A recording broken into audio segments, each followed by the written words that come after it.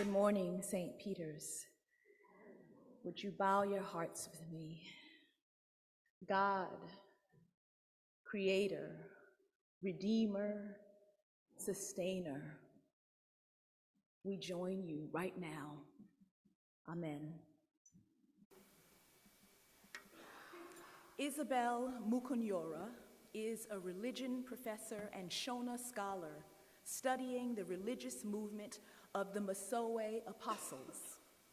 It is one of the many faiths that embraces Christian tradition while addressing the particular insights of life and history in Africa.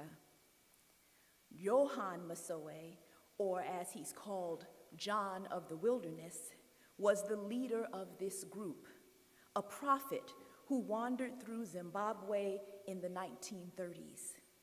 His following are among a host of African-initiated churches expressing a Christianity that developed independently of missionary denominations.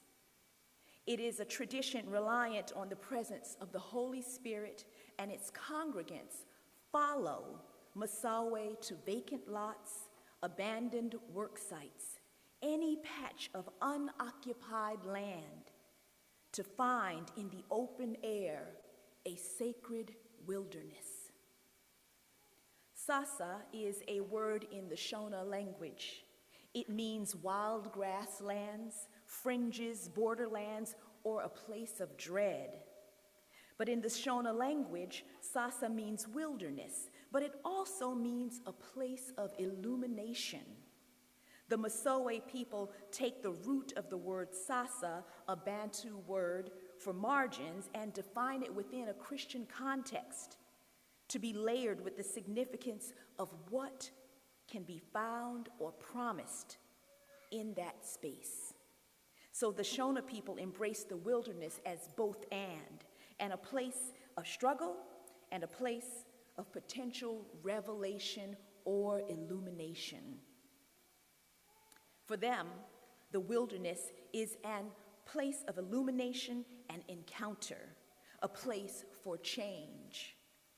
But make no mistake about it, the people come to the wilderness out of desperation. They come desperate to redeem the wounds of the past and the heartache of the present. They come to redeem the story of their history, of displacement, a life of struggle in the margins. They come desperate for change. Then Jerusalem and all Judea and all the region around the Jordan were going out to him, and they were baptized by him in the river Jordan, confessing their sins. Like the Masowe apostles, those gathered at the river Jordan come to the wilderness to wrestle with everything wrong in their world. Like the Masowe, they come in response and or resistance. They come in need. They come desperate. Like the desert fathers and mothers who sought an alternative to the empire and its economy, or like Moses who goes into the wilderness to encounter the God of compassion, or like you and I, who find ourselves confronted with the heartbreaking reality of all manner of illness, a broken healthcare system, systemic injustice, the need for immigration reform, 45 again.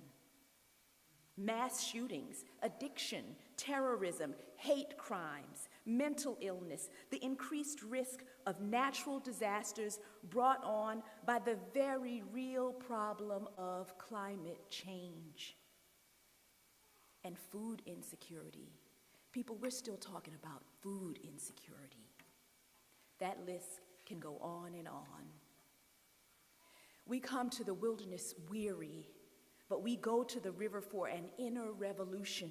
We come to be born again. We come for confrontation. We come motivated by injustice. We come to be made new. We come for change, and we come desperate.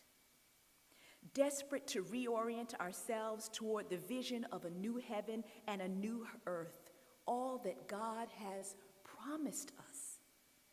And that message is easy to hear if you're living in the margins. If you, as Howard Thurman states, live with your back against the wall.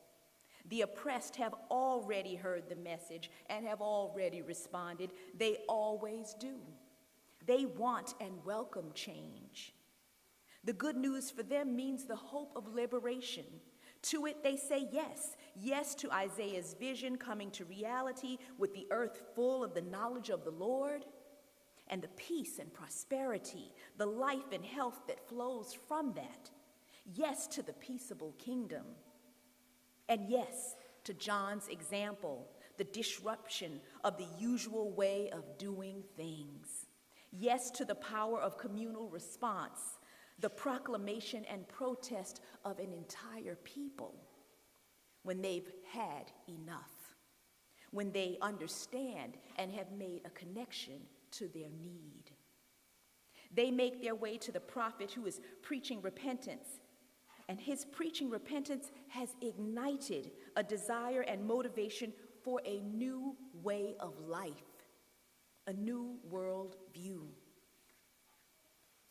Not so for the leaders and priests, the rule makers and elected officials, the Pharisees and Sadducees, who've come not because they want change, but because they're curious about what's going on.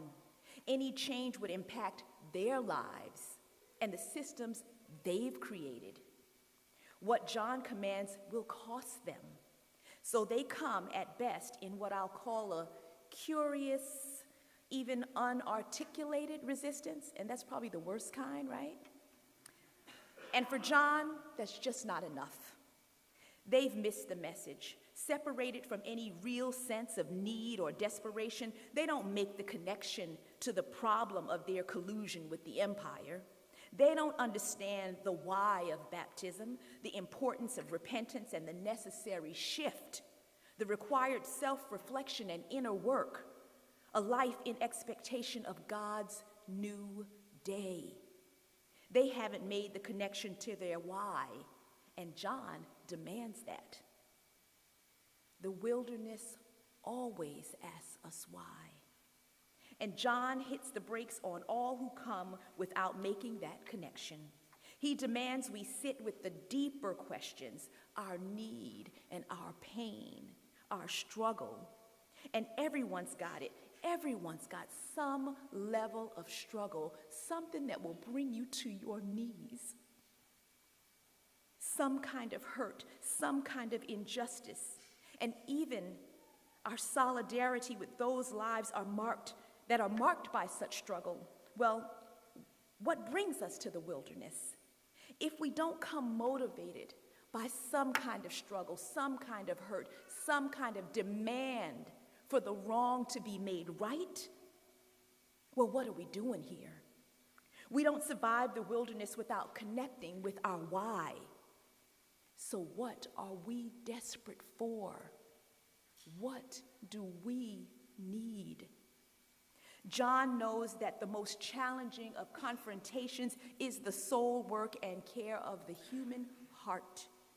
The ultimate confrontation is first always with ourselves. We come to the wilderness to explore our internal depths, to commune with God, and only from there, more deeply to each other. And John shows us the way. John answers the call to repentance because he first heard it himself and goes on to make these radical shifts. John is crystal clear on his why. Does it really require all of that, you might ask? Well, I'm going to tell you the truth, yes. It requires sacrifice, letting go of the structures and people, places, and things that leave us silently or otherwise complicit in the sin of this world at odds with love's demand. Hear the words of the prophet. Hear his desperate cry. Hear his why. Repent, for the kingdom of heaven has come near. Change your life. God's kingdom is here. We don't come to the wilderness to hide. We lean into the wisdom of those who know, like the Shona people, who know and embrace the both and of the wilderness, who know something of us can be changed only in the wilderness. We know there is something to be learned. We come desperate for change, and in the wilderness, we open our heart to God for God to do the work. In the wilderness, we release, let go of the unnecessary, anything that would prevent that bursting forth of that shoot that Isaiah is talking about, the shoot in you and me and all of us, anything that would separate us from the dream of God's perfect love. And John says, come. He invites us into that vision, to this space of renewal, to this dream for a new and more hopeful world. But we've got to want it, and we've got to know why. It is a powerful biblical image. John's, the Baptist, and John of the wilderness, the Masoes, ritual behavior of calling people out, and the people coming to the fringes to disrupt the usual way of doing things, the same old, same old. And the enlivening of that space with their presence and power, united in prayer, praying for change. This is their why. But we can tap into that space, John's desert community, if you will, even here in a 190-year-old church, to the wilderness as a place of possibility. And like those gathered at the River Jordan, reflect and respond as we remember our why. So I invite you now to connect in this, the second week of Advent, to consider, as we've already stepped into the hustle and bustle of this season, all the Christmas crazy, the lists, the sales, the celebrations, to step outside of that, all of the trappings, long enough to listen to our hearts as we connect with our own desperate prayers, to hear John's simple message and to respond to it, to check in with our own lives. What are our desperate prayers? Why have we come? What will we proclaim this Advent? And what will our lives speak? John wants us to make a connection with our why and to remember it. So make it personal. What pulls you? What pulls you to the wilderness? Today's invitation is to reflection as we connect with and write those desperate prayers. And so in the pews, you'll find index cards and pens for this purpose. If you don't have one, just raise your hand, and Melissa's in the back, and she can hand you a index card and a piece of paper. If you're at home and online, go grab a piece of paper and a pen and join us. We'll begin with the breath. I'm just going to frame what we're going to do. We'll begin with the breath, have a few minutes for writing, and we'll close as we transition smoothly, hopefully, into the prayers of the people. So when done, I'd like you to hold on to that little card because we're going to use them again as we share the Eucharist together. And so we begin. And so as you're able, find that comfortable seat with your feet spread apart, maybe hip width apart. Maybe take your hands and place them on the tops of your laps with your palms open. And softly engage your core. Lengthen your spine. Feel a little light and air and space between each vertebra as you grow just a tiny, tiny bit taller. Engage your head as it's the top of your head, the crown of your head, as it is parallel to the sky, the ceiling above you. And if you can, trust this moment and this space and these people and close your eyes.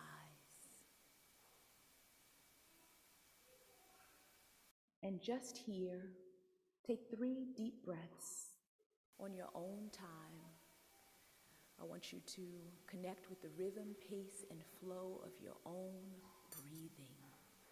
So you can begin that now.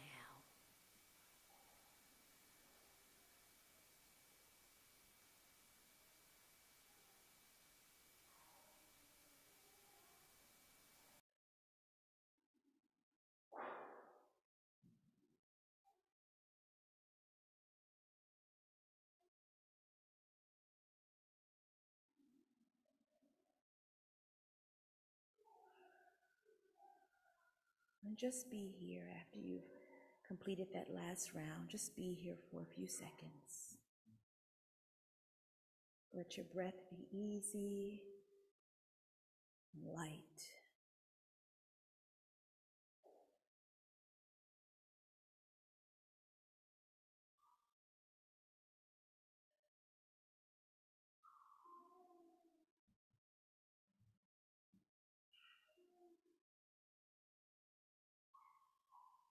Float your eyes open and gather your materials and begin to write as we consider just a few questions.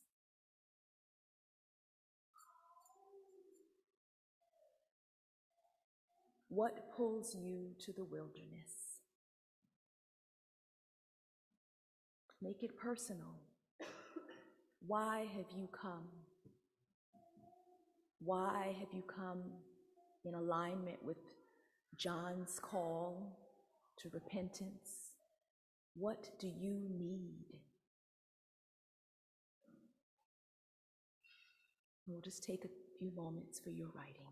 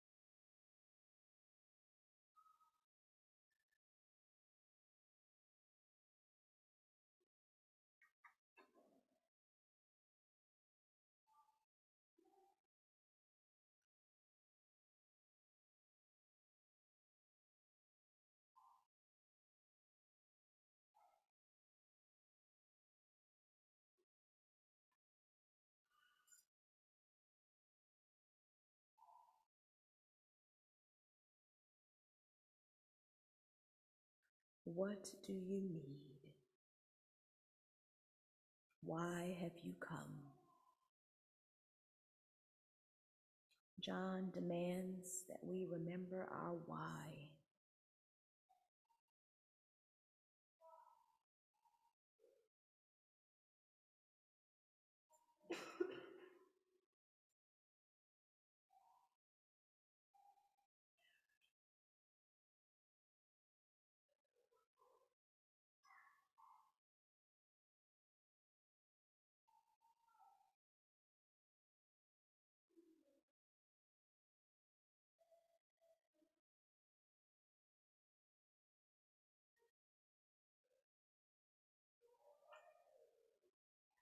As we close this practice, having found our why, we take a moment to be intentional about inviting transformation, to let that part of the process begin. In your desperation, in my desperation, may we be changed. Friends, may the God of hope fill us with all joy and peace in believing. Let us come before the Lord praying, God, our hope and our desire. May our hearts be turned toward you. Grant your church, O God of encouragement, to live in harmony with one another, in accordance with Christ Jesus, so that we may glorify you with one voice. Make us a people of repentance and bless us with your Holy Spirit and fire.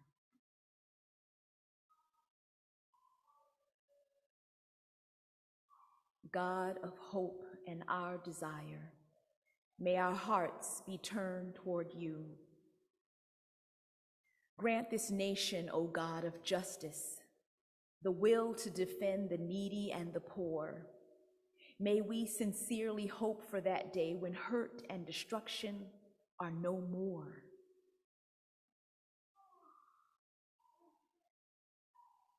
God of hope and our desire, may our hearts be turned toward you.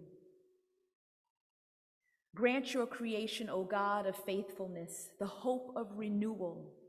May we who are stewards of this earth also live at peace with all you have created. God of hope and our desire, may our hearts be turned towards you. Grant this city, O God of understanding, prosperity. That prayer is for the world. May all the people know and do justice. We ask that you teach us and our leaders the best way to meet the needs of all our neighbors. God of hope and our desire, may our hearts be turned toward you. Grant all the needy, O God of steadfast love, your mercy. Prove yourself to be a God of righteousness and faithfulness. To all their pain and suffering, bring your healing peace. And with your winnowing fork, clear from our lives all forces of oppression and depression. God of our hope and our desire, may our hearts be turned towards you. I invite at this time your prayers and petitions. You can say them in your heart